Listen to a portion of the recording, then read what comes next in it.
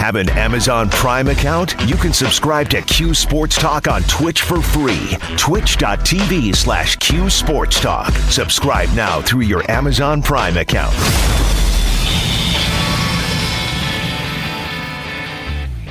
Without Jerry McNamara, we would have won 10 games this year.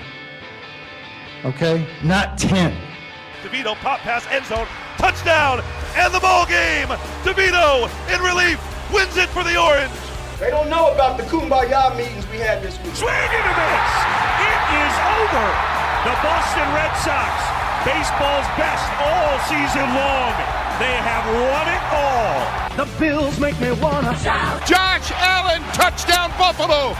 A 14-yard quarterback draw. Somebody in Vegas told them they were going to win by 20. And the celebration begins. This is On the Block. Right, there's validity in that opinion. Here's X-Men. We're back, baby, On the Block. ESPN Radio. Twitch.tv/Q Sports Talk. Oh, the Twitch experience. You got to love it. You can see the program. Because why wouldn't you want to stare at this lovely face for 2 hours? You can participate in the live chat throughout the show. And you get exclusive radio content during breaks. You see what we're doing. You hear what we're doing. Behind-the-scenes look into the program. We have exclusive conversations with our Twitch viewers. It's a cool thing. Mics are always on during Twitch breaks, so take in the Twitch experience at twitch.tv/Q Sports Talk. An hour to go before we head into the weekend. Blindside on the way, plenty more on Syracuse and Miami. A little spring football discussion, some questions on our mind going into spring football we shall discuss. But right now, ladies and gentlemen, let's bring him back on the program.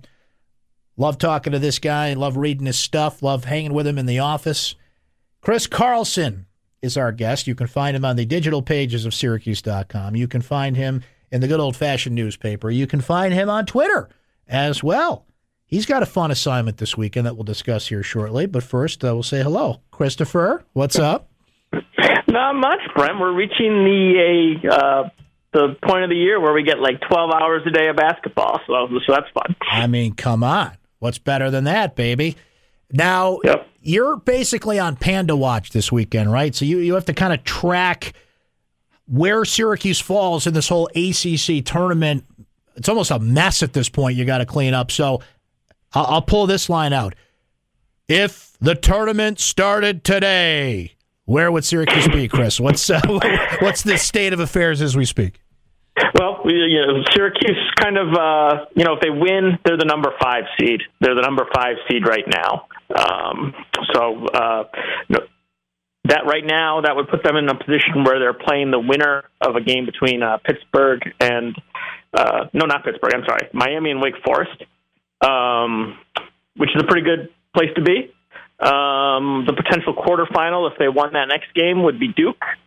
But all of that is probably going to be changing over the weekend as all of these results come in. So on Syracuse.com, we've kind of got a little place set up so that as each 2-hour block ends and as each result happens, you'll get an updated bracket. So encourage folks to check that out and kind of, the first games, there's 2 of them tonight. So the first updates come tonight, and then we'll be doing it all day tomorrow.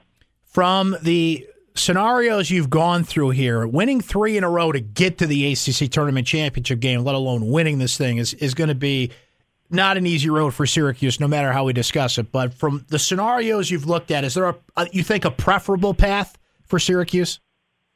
Yeah, I mean, I think most people know that you'd prefer probably not to maybe play North Carolina in the first game.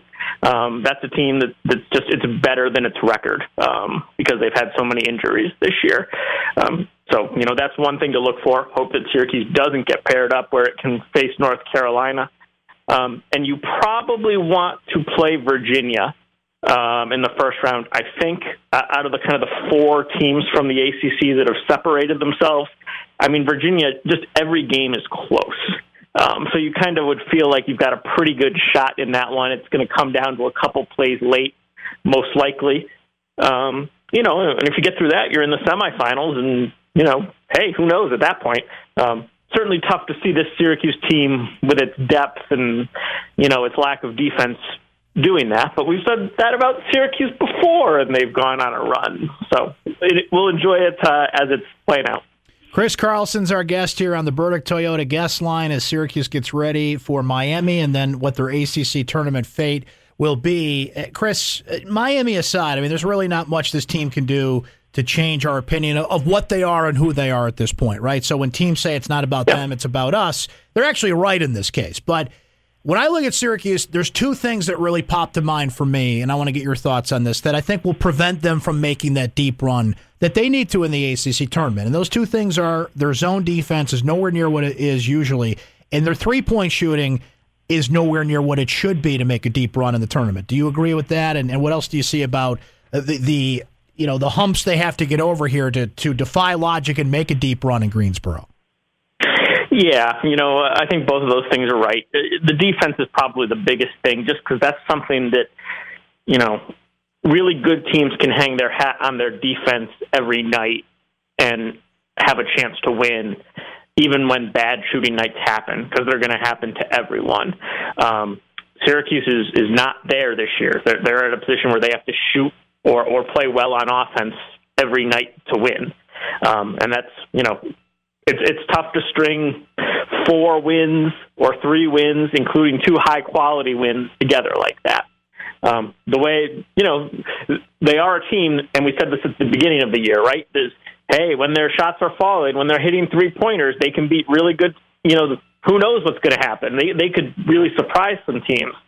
Well, we've seen teams are really overplaying the three, really kind of focusing on taking away the three-pointer, and that's kind of taken away that, any given night threat that we thought we were going to get from Syracuse this year. Now, Barama Sidibe is playing better.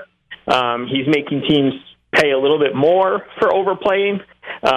Marek is certainly having a good year, and he's making teams pay at least a little bit for overplaying. But you certainly, if you're the opposition, you take your chances with those guys beating you, rather than Buddy Boeheim and Elijah Hughes from 3. Chris, if they, let's say, another mock scenario here, but if they have an early exit of sorts from the ACC tournament and an early exit from the NIT, how do we label this season? What's kind of the running headline you would put on a season like that? Because I think unless they make a miraculous run to the tournament, it's going to be labeled a disappointment in some way, shape, or form. Yeah, I think Syracuse is a program, and John Wildhack said this, that they expect to be in the NCAA tournament. And when they're not in the NCAA tournament, it's a disappointment. Even though this year, maybe, at least, is a rebuilding year, and it's easy to see why on paper it might be a rebuilding year. Syracuse is a program that in its rebuilding years, for much of the past 40 years, a rebuilding year is just a lower seed in the NCAA tournament. So I think it's a disappointment any way you slice it.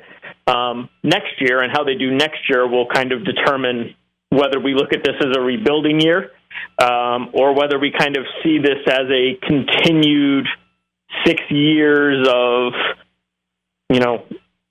whatever you want to make out of it. Mediocre regular season play. That's one way to look at it. They've had some very good postseason runs that would be, taken by most of the fan bases in the country. But, if this continues next year, it's just kind of a continuation of that. Chris, you have written about this a lot, and it's a very interesting thing. And look, I've said this on the show a number of times. Like, I have teams that I root for, right? I root for the Buffalo Bills. I root for the Boston Red Sox. I grew up rooting for Syracuse, but have kind of transitioned into a media role there. So I'm a sports fan, right? But you know what I root for the most in this business? I root for interesting. I root for interesting, right? And Adam Weissman is an interesting guy who brings interesting people to the Carrier Dome, and I am all for that. But it's really got people intrigued, particularly with what, we saw the apex of this weekend. When you got Tom Brady and Jimmy Fallon, no offense, Julian Edelman, you're a great player, but you're not on that level. But when you got interesting people like that sitting courtside, people are fascinated by this. So you've been covering this. You've written about the guests that Adam has brought into the Dome, and I just wanted to ask you about that. What's it been like to kind of follow that angle of the Spike Lee of Syracuse basketball and the interesting fan that gets to bring all these stars to the Carrier Dome. Yeah, I'm with you in that I just think it's another fun thing that happens. Every game, not every game. It's kind of here and there, but it adds a little spice every time you go to the Carrier Dome. Who's going to be there? Who might it be? Is there going to be anybody fun there? And then this weekend was really last weekend was really just the capper of that.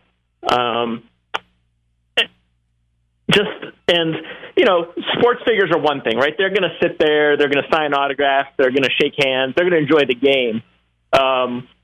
Hopefully we see more entertainers come with Adam, because, Jimmy Fallon was just great. And I think everybody that was at the Carrier Dome last weekend is going to kind of remember him and just how much fun he had, probably more than anything else that happened that day, unless you're maybe a huge John Wallace fan and that halftime ceremony, really spoke to you. But those are the two things that will stick with people probably for, a long time. From what you know, and I know that Adam did a radio interview on WEEI in Boston this week and kind of discussed this. The biggest question I think a lot of people have is some of the most basic questions you can have, Chris. How and why? How does he make it happen, and why do people like Tom Brady spend an afternoon in Syracuse, New York? Yeah, I don't have a great answer. Obviously, on WEEI, he talked a little bit about that they made a charitable donation around Tom. But then later on, kind of they asked, how big a donation does it take to get Tom Brady? And if you listen to the interview, his response was like, no, it's not like that. And it is very difficult to know what it is like.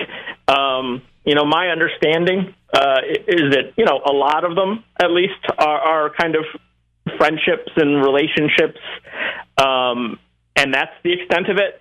And then I think sometimes he works in this philanthropy world. So a lot of the times it's like, hey, I'd love to make a donation to your cause. Would you like to come out to a game? And, there's a whole kind of gift giving or donation that surrounds it. But it's not necessarily kind of a, tit for tat type of thing. So that's how it's been explained to me. And that's my best understanding of it. They got a new roof in the fall. They have some things that they're going to want to build up around the program and the building and everything. So, boy, you kind of wonder who's next, right? You kind of wonder who else he's friends with on Instagram or however he connects with these stars, because you got Jimmy Fallon and Tom Brady. Like, it's hard to top those names. So I'll be curious to see who else he develops relationships with or knows, or the names that will continue to come. That's a little harder to do for football because you're kind of stashed up in a press box, but who knows? Maybe he'll find a way to make that a thing as well. But it's interesting how in about 2 years, Chris, fair to say he's become Syracuse's most famous fan, right? I think he's right up there. He's Spike Lee, like we were saying. Yeah. It's something that you kind of look for every game is who's going to be kind of fun. I was out at his place a little while on Friday as he was kind of organizing this. And, we mentioned some of the guests. I mentioned Jeremy Piven, and he just called him on the phone. So, his Instagram connections do kind of extend beyond that. He was talking with somebody who was connected to Julian Edelman, and they were like, hey, Julian really wants his name to be first, ahead of Tom Brady's, just kind of, messing with Tom. And Adam was laughing kind of hysterically at that, and his response was, hey, have Julian follow me on Instagram. And was kind of like, hey, now we're connected. Now I can reach out to him whenever I want. Maybe that turns into a friendship. Maybe they're just acquaintances, and that's where it sticks. But that's kind of how his whole network kind of grows. Chris, always appreciate the time and the insight. Enjoy Panda Watch this weekend. We'll see how things turn out there, and then a very interesting week in Greensboro will begin for the Orange. But thank you, sir. Thanks for your time, and thanks for your great insight as always. Sure. Anytime, Brett. Chris Carlson, folks. Follow him on Twitter. Read his stuff at Syracuse.com and pick up that good old-fashioned newspaper once in a while, too. We need to take a break. When we come back, we can certainly talk some more Syracuse hoops as they get ready for Miami. There's a little football in the air. You know, spring football starts Sunday. Oh, yeah, it's happening. So what are the big question marks after what was a very interesting offseason for Syracuse football? Stay right there. You're on the block, ESPN Radio.